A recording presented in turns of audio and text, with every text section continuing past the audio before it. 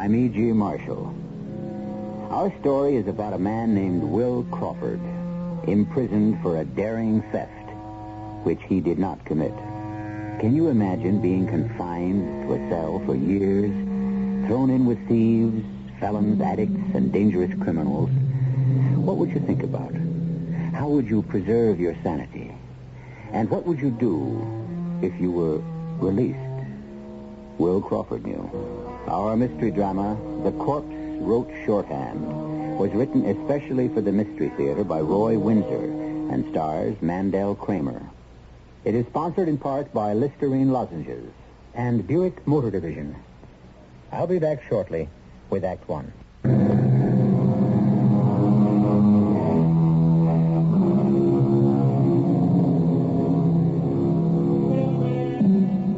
False arrest. False imprisonment.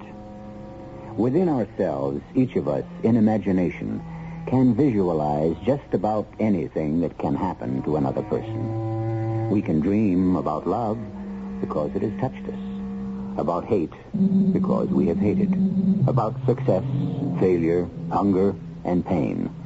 But I, for one, cannot imagine being arrested and imprisoned for a crime I didn't commit. And that is what happened to one honest man named Will Crawford. You won't change your mind, Nick. I've explained, Mom. Yes, you certainly have. All right, I'll drive up alone. I'll explain you couldn't take the day off. He'll understand. Gosh, you make me feel like I don't care. Do you? Care? Well, sure, it's just that... Well, I'm new at this job, and I don't like to have to ask for a day off to drive up there. It's not so bad up there, Nick. I've been going up once a week for 5 years. Oh, I know. I've been up, too. It's just it makes me feel funny. Why, because it's a prison? Well, sure. But I understand.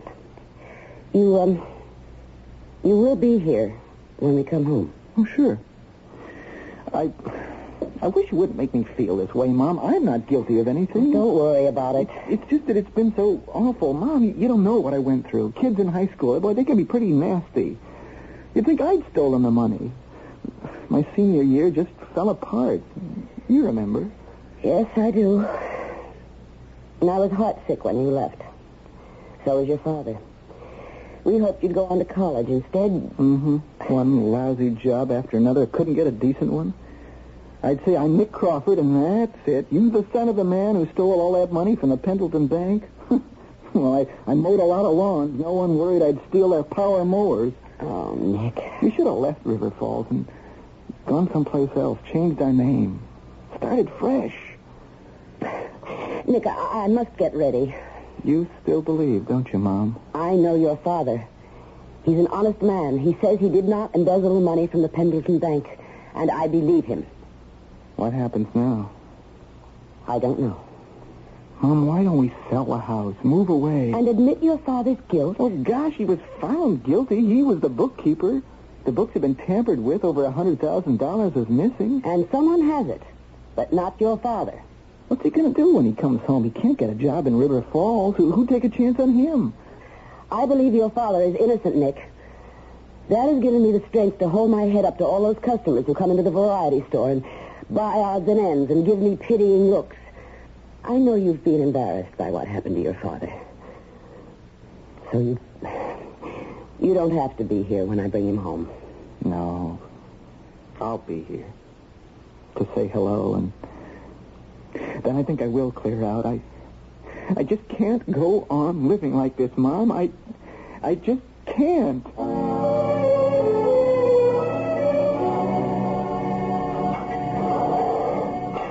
Well, Mr. Crawford, you're free. So I am. I'm glad to see you get out. Not that you ever gave me any trouble. That's not what I meant. I know. I never thought I'd meet a man like you. I kind of miss you, Mr. Crawford. What's it been, 5 years now? Commuted to 5 for good behavior. What you going to do now? What would you do if you'd been sentenced to prison for a crime you didn't commit? You're still saying that, are you? It's true. Well, I'd like to believe you, but I don't know. I read up on the trial and how they proved you juggled your books. Someone juggled the books. I didn't. If you say so, Mr. Crawford. Let me ask you again. If you'd been sentenced to prison for a crime you didn't commit, what would you do? If I'd been given a bum rap and then got out, I'd go after the double-crosser who committed the crime and wring the truth out of him. Mm-hmm. Guess what I'm going to do? Yeah, I can see it in your eyes. I don't care if it takes the rest of my life, Clancy. I didn't embezzle the money from the bank. I have never seen the $100,000. I don't know where it is, where it went, but I'm going to find out. And when I do, Yeah. I've been labeled a thief. I've been in prison for 5 years. Think of what this has done to my wife and to my son. How they've suffered. I can't give them back those 5 years of humiliation, but I can create a future for us. All I have to do is discover who framed me. Good luck, Mr. Crawford. Thank you, Clancy. You know where the warden's office. Oh, sure. I'll see him and listen to his little speech. You committed a crime against society for which you were tried and found guilty. You paid your debt. Now you're a free man again. Mm-hmm. Then he'll wish me good luck and give me some money. He's performed his job. Next case. Doesn't make any difference whether the person was guilty or innocent. The warden makes the same speech. It's like dealing with a machine. It performs a function, but it has no judgment, no heart. Just punches you in or out. Well, he's not a bad guy, Mr. Crawford. I know that. He's just a cipher in our equation of justice. Goodbye, Clancy. So long, Mr. Crawford. If I sound bitter, it's because I am. I've been robbed of 5 years of my life. I can't get them back. But somebody's going to pay for it. Starting now.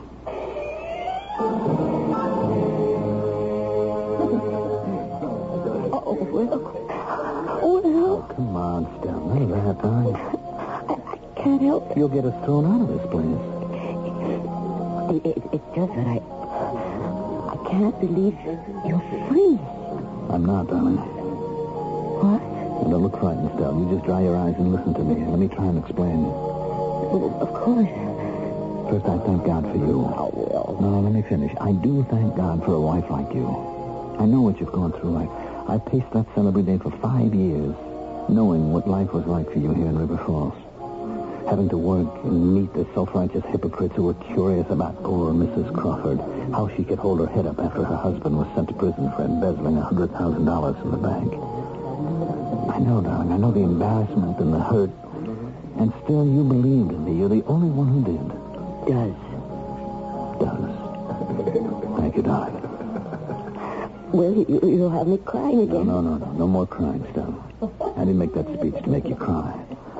I just wanted to say thank you. Except to you and Nick and what I've done to both of you, I wouldn't have cared if I'd rotted to death in that prison. But I love you and I care deeply about both of you. From this day on, I have one goal in my life. I'm going to prove my innocence. I'd rather be dead. Will, don't I mean it. I'd rather be dead than be marked for the rest of my life as a thief. I didn't embezzle that money. I know that. Don't dwell on it, though. You're free. We're together. That's what counts. That's what's important. That's not enough for me, or for you, or Nick. We've talked all this out before. I know we have. I know it. And? How? I don't quite know. How? I know in my heart that you didn't embezzle that money because I know you. But how do we prove it? Somebody took the money. Who? 5 years ago. Old Mr. Pendleton's retired. His son is the president now. It's a long time ago, an age. I've thought about it night after lonely night. Poor darling. Married to a fall guy. Honest Will Crawford set up for a fall right into a prison cell. I could kill the swine who did this to us. Well, I'm going to find him still. I'll find him, and when I do... Will, let's talk sense. I am talking sense. No, you're not. Both of us are angry. Let's just look at the facts coldly. You were accused and tried and convicted by a jury. Yes, because some securities were found to be missing and because someone had made false entries in my books. You didn't embezzle that money. But how was it done? Now think.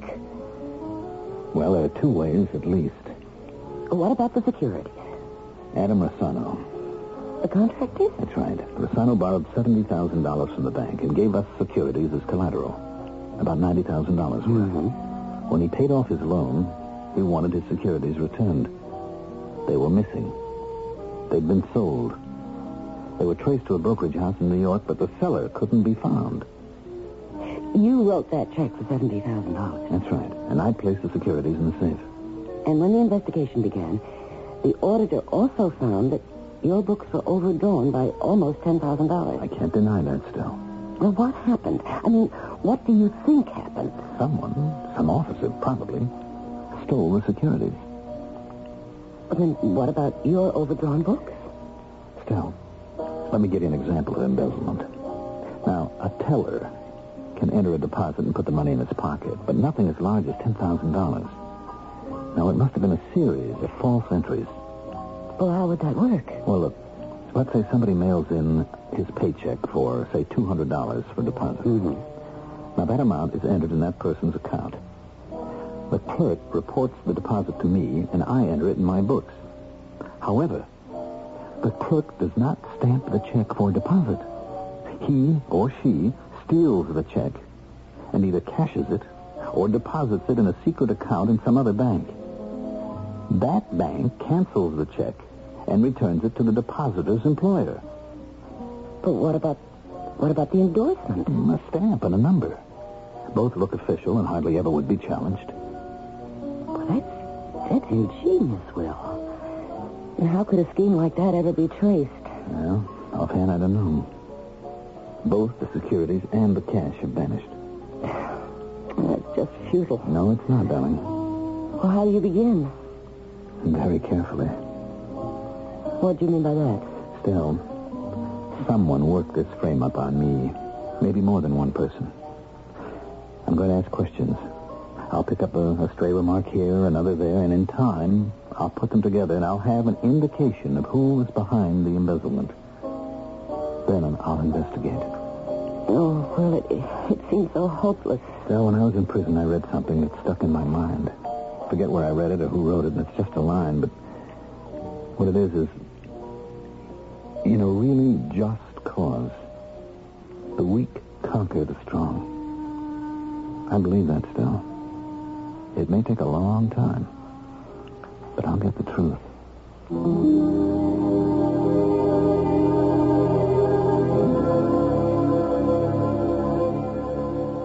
Those lines from Shakespeare's Othello come to mind. Who steals my purse steals trash. 'Tis something nothing.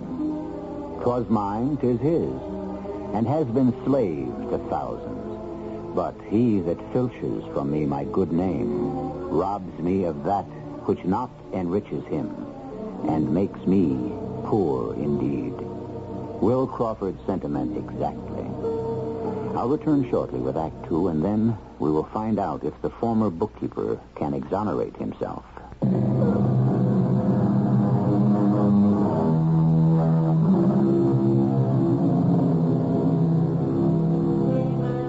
The title of our play, The Corpse Wrote Shorthand. A provocative title. What in the world can it mean? Will Crawford was imprisoned for embezzlement. Then what's this about a corpse? And how in heaven's name could a corpse write shorthand? Well, an honest story should have an honest title. Let's find out just what this title means. Good morning, Mr. Pendleton. Ah, Crawford. Thank you for seeing me. Yes. I must say I'm surprised by your visit. My father... I tried to visit him, but he refused to talk to me, so I'm grateful to you for these few minutes. Oh, yes. Yes. Sit down. I haven't much time. Thank you. I came home last night. Yes. There was a squib in the forum yesterday that you'd been released. What brings you to me, Crawford? I should think it would be embarrassing for you to walk into the bank. Not at all. I spent many productive years in the bank as your bookkeeper, and I have nothing to be embarrassed about. You don't? No. I didn't embezzle that money. I'm a forgiving man, Crawford, but I am not stupid. And arrogance makes me angry. You've made a mistake and you've paid for it. I'm willing to forget the damage you did to the bank's reputation. But when you declare bluntly that you did not embezzle, you sound demented. I'm telling the truth. You were arrested, tried, and convicted. How dare you waste my time saying that you're innocent? Now, if you'll excuse me... If I sold those stolen securities and juggled my books for $10,000, where is it, Mr. Pendleton? Where is the $100,000? Oh, so that's your game. The money will turn up. Oh, not here, not in River Falls. Now that you've been freed, you'll leave town. But wherever you go, you'll be watched and the money will be recovered. I'm not leaving River Falls. Then you're going to starve to death. Just what do you propose to do, Crawford? I have some ideas. But I was the victim of a clever scheme. Some person or persons framed me, and I'll find out who they were. You astonish me. Please, leave. And don't come back. One question. What happened to Doris Conroy? Who? The assistant bookkeeper. She's no longer with the bank. Doris Conroy. I don't really remember her. Well, that's surprising. I beg your pardon? When you were second vice president, you worked with her a lot. A rather pretty girl, dark-haired, nice skin. You were the loan officer at the time. Oh, that girl. Yes, I remember her. What about her? Well, I'd just like to talk to her, that's all. She was my assistant. I have no idea what happened to her. When did she leave the bank? I don't know. Ask Mr. Baker in personnel. He'll tell you. All right, I will. Thank you for your time, Mr. Pendleton. Good morning.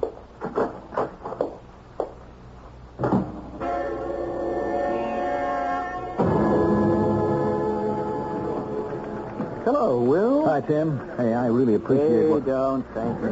Still news. There may be a story in it for me. That's my business.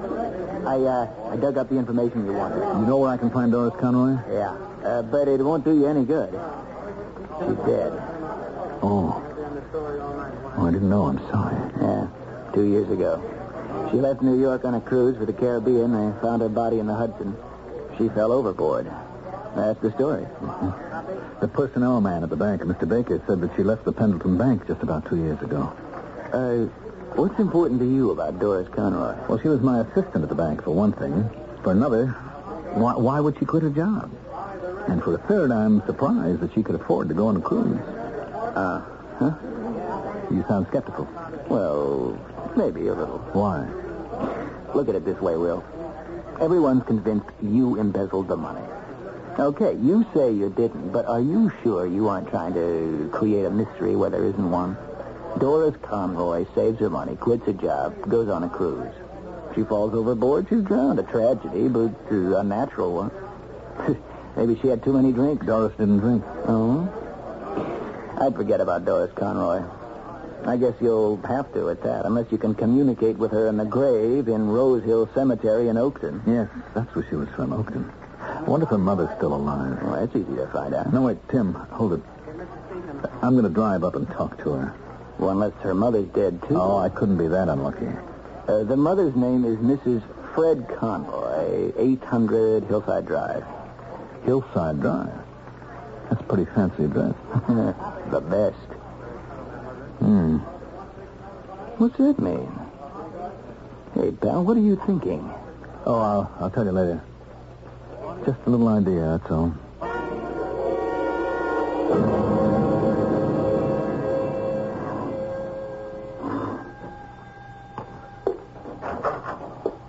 Yes? Mr. Pendleton in River Falls told me that I could... Oh, yes. He's such a considerate man. Come in. Thank you. We can talk in the living room. I'm alone here. I don't get to sit in here very much. Oh, it's a lovely room. Oh, such a considerate man, Mr. Pendleton. A gentleman. So nice of him to send you out. Oh, he must think my mind is slipping. I do wonder once in a while. He's so considerate to warn me. I am forgetful. Oh, we all are from time to time. Oh, ain't that the truth? Oh, Mr. Pendleton said if that embezzler called on me, I wasn't to talk to him.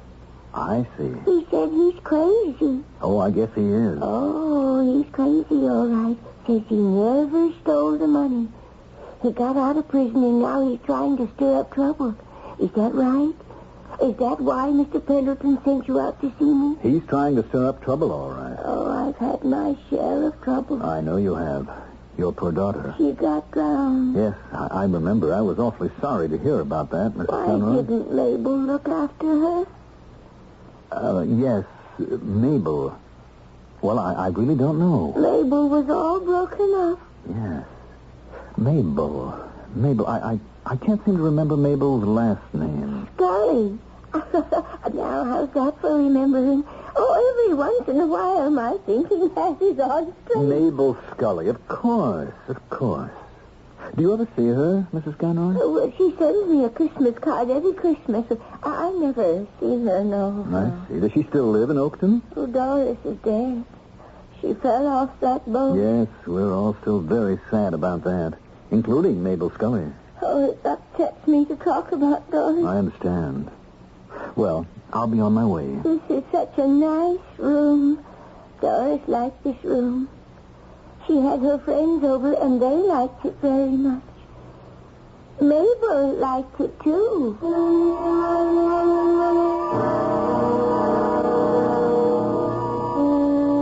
Hello, darling. Oh, Will. Give me a kiss. My faithful, trusting wife. You know something? We haven't got much, but we've got each other. That's enough for me. Nick not home? No. But don't worry about it, darling. I understand. He telephoned that he'd be late. I see. Well, so do I. And I can't blame him. I'm an embarrassment to him. You know, this is going to get worse before it gets better still. Now, what do you mean by that? Well, I imagine that Tim Yeager at the Forum will have a story about me in tomorrow's paper. Then he was willing to see you. Oh, I'm glad. He's a nice man. Well, he's got an open mind. That's why he's a good reporter. I don't know what he'll write, but I'm sure that it'll stir up trouble. You know the kind of thing. Crawford still insists he's innocent. People at the store will look at you and know we're both loose in the top story. Oh, I'm used to that. Forget it. Well, how was Tim helpful? Okay. From the beginning, I saw C. Palmer Pendleton. He let you come in? Yep. When I showed up at the bank, I caused a big stir. Most of the persons I worked with are still there, and they looked at me as if they'd seen a ghost. Was it awful? Well, it wasn't easy, darling. Some of them talked to me as if I was contagious. One or two just buried their heads in their work and ignored me. But my arrival was disruptive. That's why Pendleton saw me. And he was his old sanctimonious self. Suggested that we leave River Falls. He'd have an eye on us, of course, to catch me with the money that I've got stashed away somewhere. That cheap hypocrite. All of that, darling. When I told him I was staying right here in River Falls, he got red in the face, told me flatly I'd never be employed again. Now, I asked him about Doris Conroy.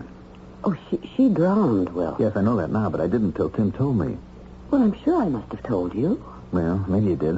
I guess I didn't remember. Maybe I'd forgotten. If I did know, it didn't mean anything to me at the time, and now it does. Why? First, I learned that Doris had left the bank 2 years ago. Mm-hmm. Then, from Tim, I learned that at the same time, she booked a cruise to the Caribbean. Now, the night of the sailing, she fell overboard. And next morning, her body was found floating in the Hudson. Floating, Stell. Keep that in mind. Mm-hmm. Now, I wanted to find out more about what happened to Doris, so I went to see her mother in Oakton. And you wouldn't believe it. Well, go on.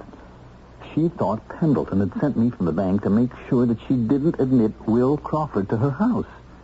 Now, he must have telephoned her after I left his office. She's so addle-minded, poor thing, that she thought I'd come out to reaffirm his advice. So now why would Pendleton warn her against you? I wondered about that, too. Does the old lady know something that I shouldn't find out? The answer is no, but, and this is a very big but, she lives elegantly on Hillside Drive in a very fine house. Now, how can she afford it? The answer is that Doris could afford it. And with Doris dead, Mrs. Conroy has committed Doris's money. Because the setup just doesn't ring true. Then you think that Doris somehow was mixed up in the embezzlement? That's my theory. Now I mean to pursue it. But how? I mean, with Doris dead and her mother... Well, that all depends upon what happens tomorrow. Tomorrow? Doris wasn't alone on that boat. She was taking the cruise with a friend of hers. Now, I dragged the name out of Mrs. Conroy. Doris's friend was Mabel Scully. She lives in Oakton, and Tim's going to see her tomorrow. Well, what can you learn from her? I don't know offhand. But if you get a person talking after the fact, things come out. At the time of the drowning, I'm sure Mabel was hysterical. The ship had left port and was sailing out to sea. Where was Doris? I mean, I can just imagine the confusion on shipboard, because it wasn't until the next morning that the tragedy was discovered. And it must have been hysteria. Yes, of course. Oh, what a frightful experience for Mabel Scully. Then she probably was questioned and browbeaten and then finally released. Now, that's 2 years ago. The hysteria of that moment is past. 2 years have gone by. Now, perhaps Mabel Scully will be able to reconstruct what happened the night Doris Conroy drowned. Which she didn't. What? she didn't still, because if she had, her body would have sunk to the bottom of the Hudson and have been swept out to sea.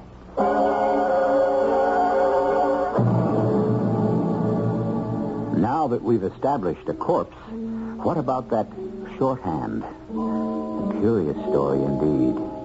A man is judged innocent until he is proven guilty, and here is a man proven guilty who is innocent. How can that happen in these wonderful days of law and order? Read the newspapers. On a quite regular basis, I read about persons being released from prisons who are innocent when imprisoned. Laws, like cobwebs, entangle the weak, but are broken by the strong, as Will Crawford is about to prove. I'll be back shortly with Act 3.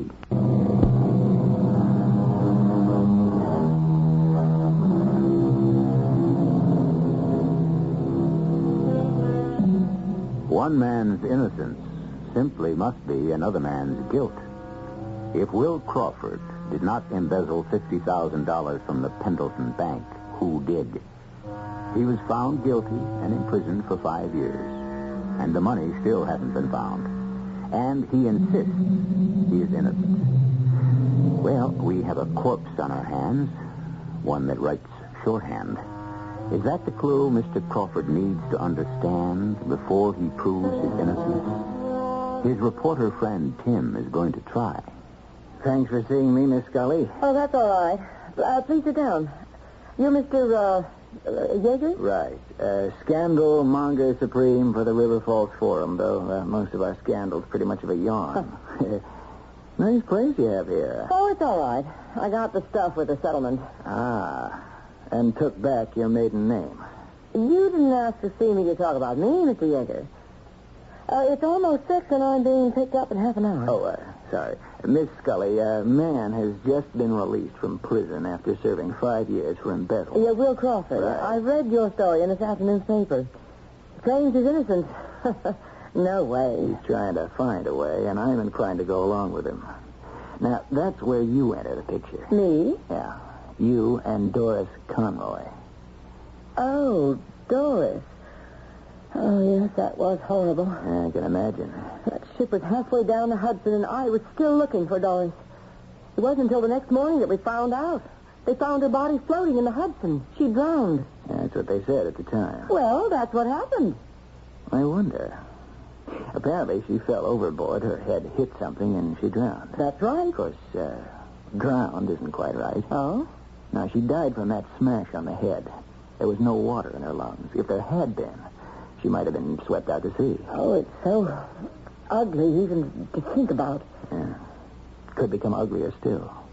What does that mean? Well, let me come to that in a moment. I'm here because I hope you'll reconstruct that night for me. Well, there's very little to tell. Now, you and Doris had been friends for a long time, right? We knew each other since high school. She went to business school and got a job in River Falls at the Pendleton Bank, and I attended junior college. I went to work here in Oakton in the offices of Hometown Insurance. I'm still there.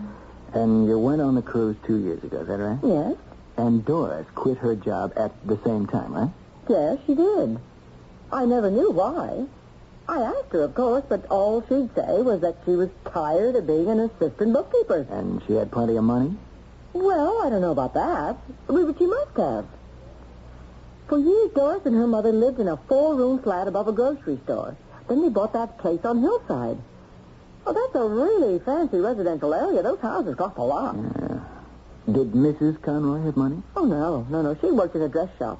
Mr. Conroy died about 4 years ago, but, I can't imagine him leaving a bundle of insurance. So, how did Doris and her mother move into such a fine house? Where'd the money come from? Well, I don't know. And 2 years later, Doris quits her job, goes on a cruise. Now, you got to admit, it's all pretty strange. Well, I know it is. I think about it often. Oh, then it goes out of my head. I don't like to dwell on what happened. What did happen, Miss Scully? I mean, looking back now, calmly, what do you remember about that night on the ship? For instance, what do you remember about the cabin? Oh, it was lovely. Had both of you unpacked? Oh, no. We left our bags and went right up on deck to watch the ship sail. Had friends come to see you off, the old bon voyage party? Oh, just the man I made the mistake of marrying. Doris stayed out of the way. Oh, she said hello to him, but then she sort of drifted off. That's the last I heard of her. And no one came to see her off? No. Her boss expected to, but he was in Providence. He sent a telegram. I gave it to the police. No. Now, you also turned over to them the Teat-Pat watch with the engraving on it. Yes, that's right. Oh, boy, that watch must have cost a fortune. On the back it said, "With gratitude, Charlie." Oh, yeah? Who was Charlie? Search me. I saw that watch that night for the first time. I don't know what Doris did for him, but that watch was a lot of gratitude. And so much gratitude, I'm a little suspicious of it. What do you mean? Well, had Doris become engaged to some rich guy? No. No, she didn't go with anyone. And still, someone gives her a watch that probably cost, $800? Now, what does that suggest to you, Miss Scully? I can't believe it. I can. Blackmail.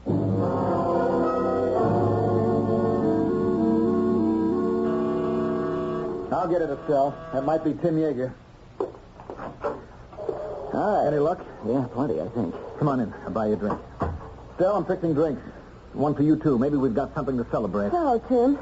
Do you have any news? Yeah, but it's a mixed bag. Oh, please, sit down. We're very grateful to you, Tim, for taking such an interest in Will's case. Who, I'm happy I did. Now I know he's an innocent man. Oh, Tim. Why all this wasn't gone into at the time of her death, I don't know. Somebody should have seen the connection. Well, wait a minute, you've lost me. Here you go, darling. Oh, thank you. Tim? Tim is just saying... Why didn't anyone see the connection between Doris Conroy's mysterious death and the embezzlement charge against you, Will? Wait a minute. Now, wait. Slow down. What is the connection? Well, there are several. First, about 4 years ago, Doris and her mother moved from a dump over a grocery store to Hillside Drive. That means money. All right. Second, Doris quits her job just at the time she decides to go on a cruise.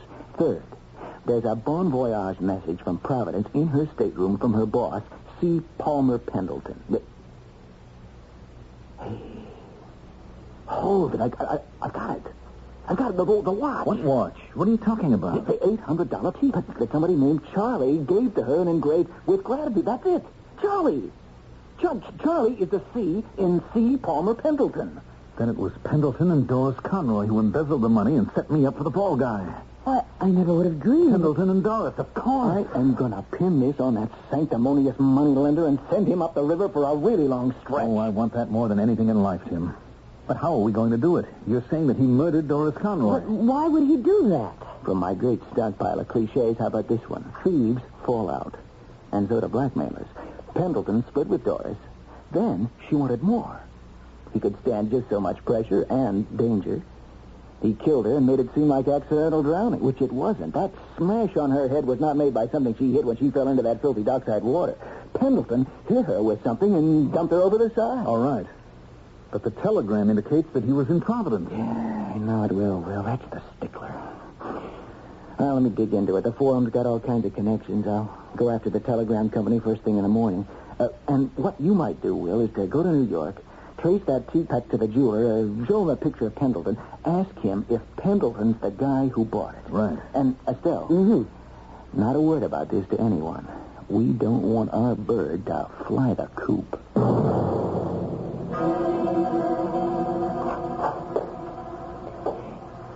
Yes? Oh, isn't it Mr. Will from the bank? Hello, Mrs. Conroy. May we come in? Who is that? This is Mr. Yeager from the River Falls Forum. From the newspaper? Yes. Oh, well, what do you know? Oh, please come in. Oh, isn't this nice, Mr. Will? Miss Conroy, I'm afraid we have some bad news for you about your daughter, Doris. Oh, she's dead. She fell off a boat. Yes. And we think that maybe it wasn't an accident, and we're investigating her death. Oh, Mr. Pendleton has always been so considerate. Well, the police now suspect that maybe somebody pushed her over the side of the boat. Doris was a good swimmer. We think that Doris had an enemy and knew it. Well, maybe so. I wonder if Doris left anything behind her about this enemy of hers. Have you kept all of her things, Mrs. Conroy? Her room is just the way it was when she was away 2 years ago. Could we, see the room?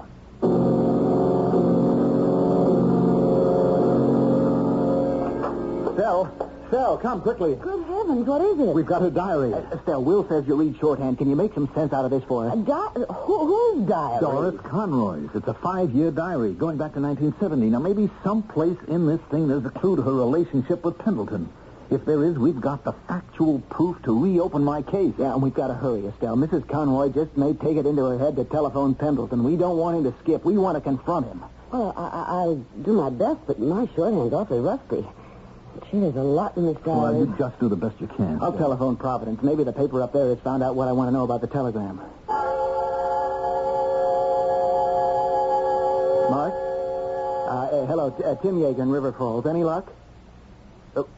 Where'd you locate him? Doing graduate work, I see. Yeah, now he admitted sending the telegram? Oh, why did he send it? I get it. Yeah, I think this just about serves it up. I'm very grateful to you, Mark, and to the newspaper. I'll telephone you tomorrow morning, okay? Yeah. Goodbye. Any luck, Tim? We have got Mr. Pendleton by the throat. Great. It's here, Will. I found it. What? In black and white. Let's hear it, Stell. The entry is dated March 1970. Dear Diary, after work today, I had cocktails with Mr. Pendleton at the pub. Mm-hmm. I like him. He's such a considerate man. I almost fainted when he told me about a plan he's been thinking about. I listened with a great deal of interest because there's money in it for me. More money than I can imagine, dear Diary. He's an officer in the bank, so he knows just how to put his plan into effect, but he needs someone he can trust to work with him, and I am it. We can get our hands on at least $100,000, and the bookkeeper, Will Crawford, won't be able to suspect a thing.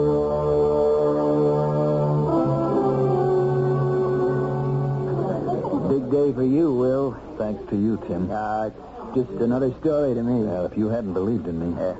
Let's go. Joe gave you the high sign. Now, you do the talking. It's your story. Good morning, Mr. Pendleton. But I was told Mr. Yeager of the Forum asked to see me. Yes, I'm Yeager. What's this jailbird doing with you? He wants to witness and record your admissions, Mr. Pendleton. What? Get out of here. If you don't, I'll have security arrest you. There'll be an arrest, all right. But it'll be yours for embezzling $100,000 from your father's bank and for murdering Doris Conroy because she blackmailed you. You're insane. You and Doris stole the money and made me the fall guy. 2 years ago, she put the bite on you for more money, left her job and planned a cruise. You hit her on the head and threw her overboard. That's a lie. It's not a lie. You sent her a telegram from Providence. How can I murder someone in New York? No good, Mr. Pendleton. You telephoned your son, a student in Providence, dictated the telegram to him, and he sent it for you. Both the newspaper and the police have checked that out. Then you left River Falls and went to New York. You met Doris on shipboard, murdered her, and threw her overboard. And you're that Charlie whose name was engraved on the back of that Peacock watch along with ingratitude. You gave it to Doris. The jeweler identified you from a picture. You proved those charges. The embezzling scheme and Doris's decision to demand more money from you 2 years ago, both are written down in shorthand in her diary. Mr. Pendleton, the River Falls police are waiting outside for you. I denied the embezzlement charges against me, Mr. Pendleton, but I was jailed for 5 years. The charges against you can't be denied. They're based on facts. The murder charge is based on circumstantial evidence. By that statement, you just hung yourself. You've admitted that there is a murder charge. Tim, ask the police to come in.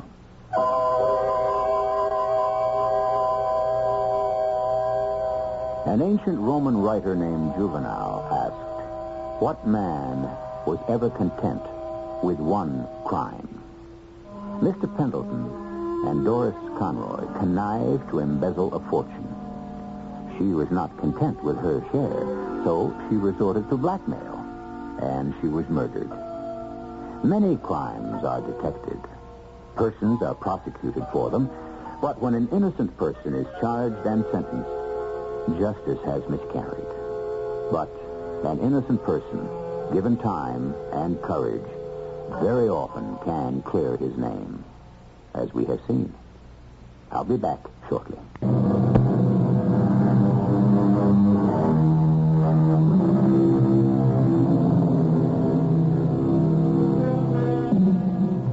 Modern justice dates back to the year 1215, when the Magna Carta guaranteed that no subject should be kept in prison without trial and judgment by his peers. The Western world has lived by that precept for almost 800 years. Sometimes justice may be unjust or slow, but in the long run, it is not only the sum of all moral duty. It is also what makes each of us equal. Our cast included Mandel Kramer, Joan Lovejoy, Russell Horton, Joan Shea, and Barry Kroger. The entire production was under the direction of Hyman Brown. Radio Mystery Theater was sponsored in part by Anheuser-Busch Incorporated, brewers of Budweiser. This is E.G. Marshall inviting you to return to our Mystery Theater for another adventure in the macabre. Until next time, pleasant dreams.